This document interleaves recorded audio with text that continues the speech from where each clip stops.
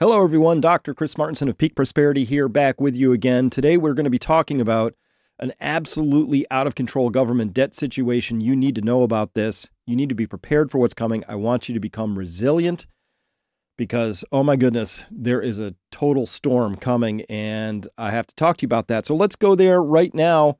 Out of control debt. We are entering what I'm going to call the terminal phase. This is when exponential functions get away from you, and we could see things get out of control very quickly. Hyperbolic? Well, let's look at this very quickly. This is a chart, and by the way, everybody should know how to read charts. It's a really valuable life skill. I'm going to walk everybody through this one. This is the U.S. 10-year note. This is the 10-year Treasury note, and it's across, about 3 months of data here, and you can see it went from about 3.8% to closing in on almost 5% as of today, which is October 19th. We are looking at 4.95%, just a whisker away from 5%. It's the interest rate has been relentlessly rising. Now, why is that? That's what we have to talk about. Interest rates are the opposite in a seesaw fashion with the price of the bond.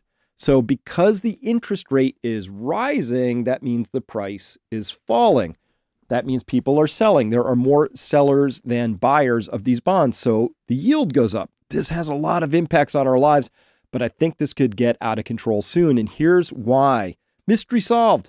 Who's been doing all the selling? This is a chart of U.S. federal debt. I pulled this from the debt to the penny, comes straight from the U.S. Treasury Department itself. 3 lines on here. On the bottom is what's called intragovernmental holdings, which is a fancy way of saying a rated Social Security trust fund.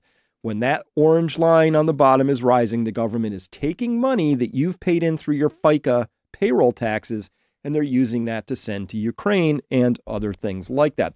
They throw it into general government spending. The next line up is called debt held by the public. That's the blue line. And then the red line is the sum of those 2 lines. I think you can clearly see that really the driver in this show is debt held by the public, that blue line. That is the one driving this. Now, there's a couple of very important things we're going to talk about on this chart. When you understand them, the future will become clear. And unfortunately, you may not like the implications of that future, but you deserve to know about it. So I'm going to bring it to you here. Well, what would we notice about this chart? Well, let's start here. I've drawn a black line on it, which is the slope. See that black line that's sort of cutting across that last part of the top red line there? That tells us what the slope of government borrowing has been, and it's a lot. And by the way, I took that same dark line, just copy-pasted it, and moved it over to a period earlier, around 2013, where you can see, the government was going deeper and deeper into debt all the time from 2013 through 2020. But then post-COVID, it's got a whole new line. Believe it or not, it looks like an optical illusion, or maybe it is an optical illusion because those 2 lines are exactly the same. I just copy-pasted. You could get a little ruler out and hold it up to the screen and move it across, and you'll see that that's the same line.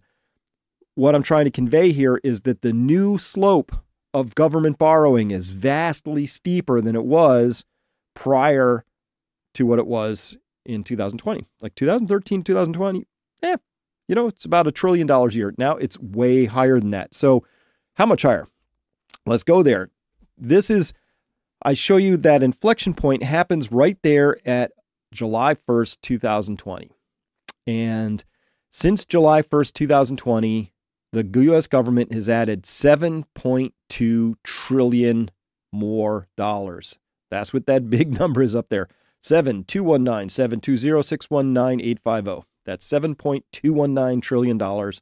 That works out to $2.2 trillion per year because that's a 3.3-year time frame from 7/1/2020 to here at 10/19/2023.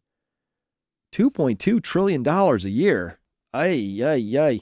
But that last little bit up there to the far right on that right line, that little thing that I've circled right there, that's what's happened over the past 134 days. So that's about a third of a year or so, give or take. And that has gone explosive. You've probably seen it in the news. So we're going to talk about that for real quick.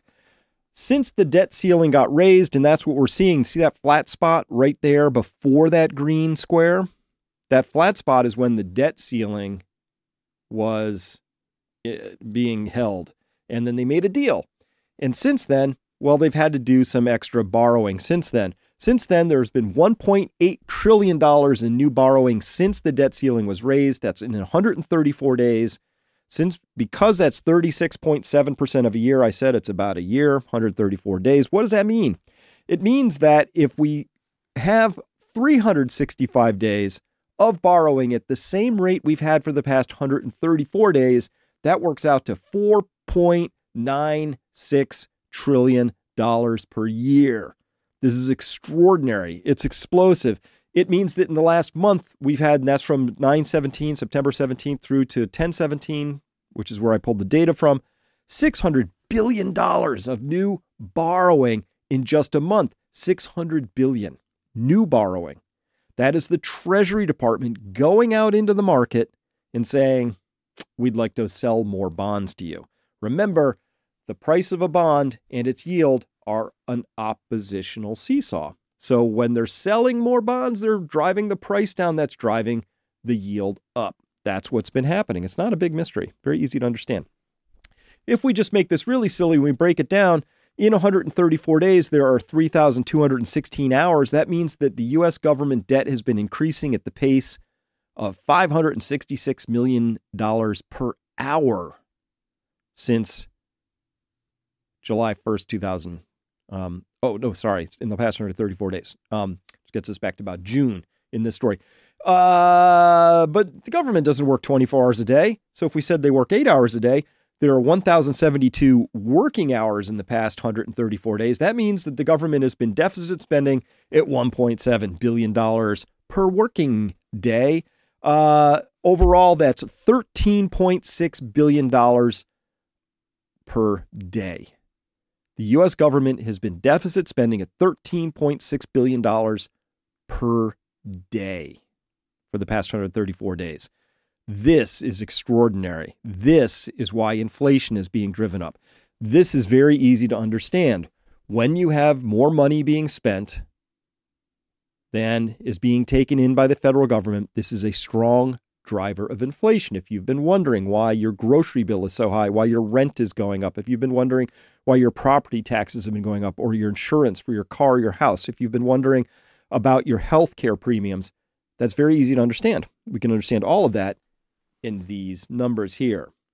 This is unacceptable because this means that the U.S. government has been specifically targeting and harming middle class to lower middle class people because they disproportionately share the burden of having their cost of living go up.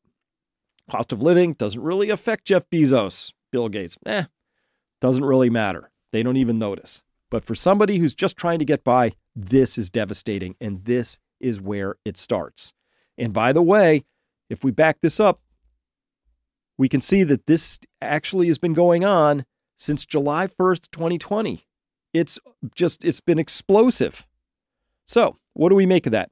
Well, and here we are. So interest rates are spiking. What does that mean? Well, it means things like, obviously mortgage interest rates are climbing. Interest rates are near 8% now for a 30-year mortgage. That means that mortgage demand has fallen to the lowest level since 1995. This means people can't afford to buy houses at these prices. House prices are going to have to come down. Wages are going to have to go way up or some combination. But this means that people who want to start a household, they're just scroomed in this story. It's impossible to make the numbers work. Excuse me. Remember, it was just a little while ago, Cynthia Lummis asked Jerome Powell in a Senate hearing, hey, it's the United States federal government debt growth. Is this unsustainable? And he said, well, no, but the problem, quote, the problem is that we're on a path where the debt is growing substantially faster than the economy. And that by definition in the long run is unsustainable. And he's absolutely right. It's very easy to say it's unsustainable. I would also question whether U.S. government debt is sustainable all on its own, because you can see I've carefully put in a little hockey stick down there. Remember, I'm the guy who talks about exponential growth. If you watch the crash course in that first chapter, we go over exponential growth. You need to understand it. Bottom line, all you need to understand is that things speed up towards the end. Once that hockey stick corner gets turned, That's when things go faster and faster and faster. If you feel like the world is going faster and faster and you can't make sense of it, welcome to the world of living in exponential growth. So our debt in the United States has turned the corner. It is now growing exponentially. You see, I had to actually add that little bar up there to make this chart current. I'm going to laugh about it because that's where we are. As bad as it is, folks, it is now projected to get worse. This is from the Peterson Foundation, where they look at where we are today, which is that little dotted line there. And you can see, look at what that projected part going forward, what's projected to happen to the federal debt as a percent of GDP, which is the income in this story. And all I want you to do is notice the shape of that, right? It goes, right? Goes up like that. You've seen this shape before. They are saying that our debt is about to explode exponentially faster. You know what happens in between here and somewhere in that story? Our currency system breaks down. Oldest story in the book. Those in power, it's never a good time to have an emergency. They always want to kick the can down the road. We're out of road. They've kicked the can as far as they can, and now they're damned if they do, damned if they don't. And this, of course, is going to impact you. I need you to understand that so that you can become prepared and resilient. I really don't want you to get harmed by what's about to come. So what does that look like? Well, we see, I hopefully put the little hockey stick in there, right, for you. All right, here's what you do. You become resilient. At Peak Prosperity, we talk about building 8 forms of capital, financial capital. Really good to have lots of financial capital. There's things you can do to manage your financial capital better, but none are so poor as those who only have money. To those of you out there thinking, I'm pretty well, I'm set. I've got a pretty good nest egg. I think I can weather this storm. You're right and you're wrong. You're right because you'll be better positioned to weather the storm, but you're not right if that's all you have because, well, let's talk about, say, emotional capital down there at the 4 o'clock position, 5 o'clock down there. If you fall apart at the first sign of trouble, if you get tunnel vision, if you can't think clearly, if your faculties to process shut down because of the emergency that's coming, I don't care how much money you have, you are not going to make good decisions and you're probably going to make some serious blunders. So having your emotional capital topped off, very important. Knowledge capital. What do you know how to do? What skills do you have? If you don't have money, like, Chris, this doesn't matter to me. I don't have any money to invest. It does matter because you can be building your knowledge capital up. This is something that everybody can transport with them wherever they live, right? I can take my skills with me. Hey, if I know how to distill spirits, I'm going to be a pretty popular dude if I go to a place where they don't know how to do that, right? If I know how to build houses, if I know how to process chickens. These are all skills that are really important to have. So that's knowledge capital you see down there at about the 3:30, 4 o'clock position. Material capital is where a lot of people start and unfortunately stop in this story. They're like, what do I need? I'm going to buy get some stored food in my basement. I'll get some extra sets of clothes and shoes. I'm going to make sure that my house has solar on it. These are all great things to do. But this isn't where the conversation ends. Having material capital is really important, especially in a time of high inflation. So to have the ability to have a deep pantry, for instance, where you have a lot of that material capital, it's in a deep pantry, you've got 30 cans of tuna fish, but that's how many you might eat in an entire year. Well, you put them in that deep pantry, you rotate them through, and then you will be shocked in a year when you get to the end of that and you look at the price on the lid, you're going to be like, oh, it was that cheap once, right? Because that's the nature of being in a high inflationary environment. Each of these 8 forms of capital, I won't go through them all now. These are the things that we talk about at Peak Prosperity. So I want you to consider coming by Peak Prosperity because I want you to be resilient. I want you to be able to avoid some of the troubles that are coming. That's why we are the #1 online resilience community. We've got incredible people there talking about all of this.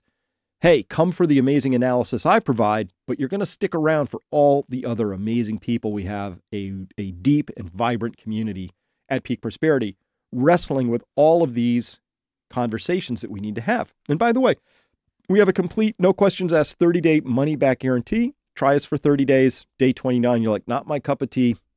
No problem. You get your money back. And just for now, you can join for 30% off. So we'll make it even easier. Just use that info code down, the info 30 code in the checkout process. Very easy. There's a box that says, do you have a code? You put info 30 in there and you will get 30% off. And by the way, here's an example of the kinds of conversations that we are having in our community behind our paywall. And we do that. We have a paywall for a couple of reasons. People ask why we haven't. Well, we're running a business and we have expenses, but most importantly, we do it for you. Keeps the trolls out. We have one of the most civil conversational areas. Even with the whole explosion in the Middle East, we had a lot of people having strong passions, but it never became uncivil. We were able to have conversations with each other. That is the culture we have at Peak Prosperity. These times are tough enough without us having the inability to have reasoned, full-throated, wide-ranging conversations. And by the way, nothing is off the table. We will talk about it all. And finally, I'll just leave you with a couple things. These are very recent testimonials. I think these capture well the spirit of what it means to be part of the Peak Prosperity tribe.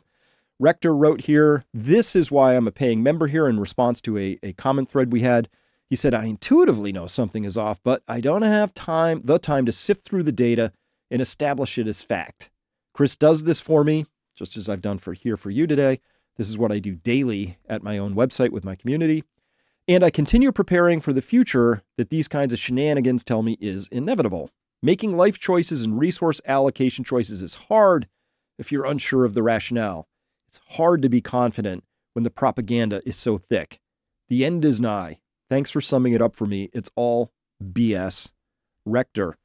One more. YR1970 wrote, "Hey, thank you, Chris, for your unwavering commitment to delivering accurate and unbiased information about all topics. Your objective reporting and refusal to take any side but the truth are greatly appreciated. Many independent channels are objective until the issue of Israel comes up, and then they toe the line. I'm proud that you do not. You always provide a valuable perspective to allow us to form an opinion, and our own opinion. Keep up the excellent work." And that is who I am, and it's what I do. I don't take sides. I present data. I present context. We talk about the truth of the situation as best as we can have it. Look, we might not like it that the world is going this direction, but putting our heads in the sand, son, that's no way to go through life, particularly not at a time like this. So that's what I wanted to talk to you about today. The U.S. government is in the terminal stage of this story. Remember, folks, how do you go broke? Slowly, then all at once. Thanks for listening. Bye-bye.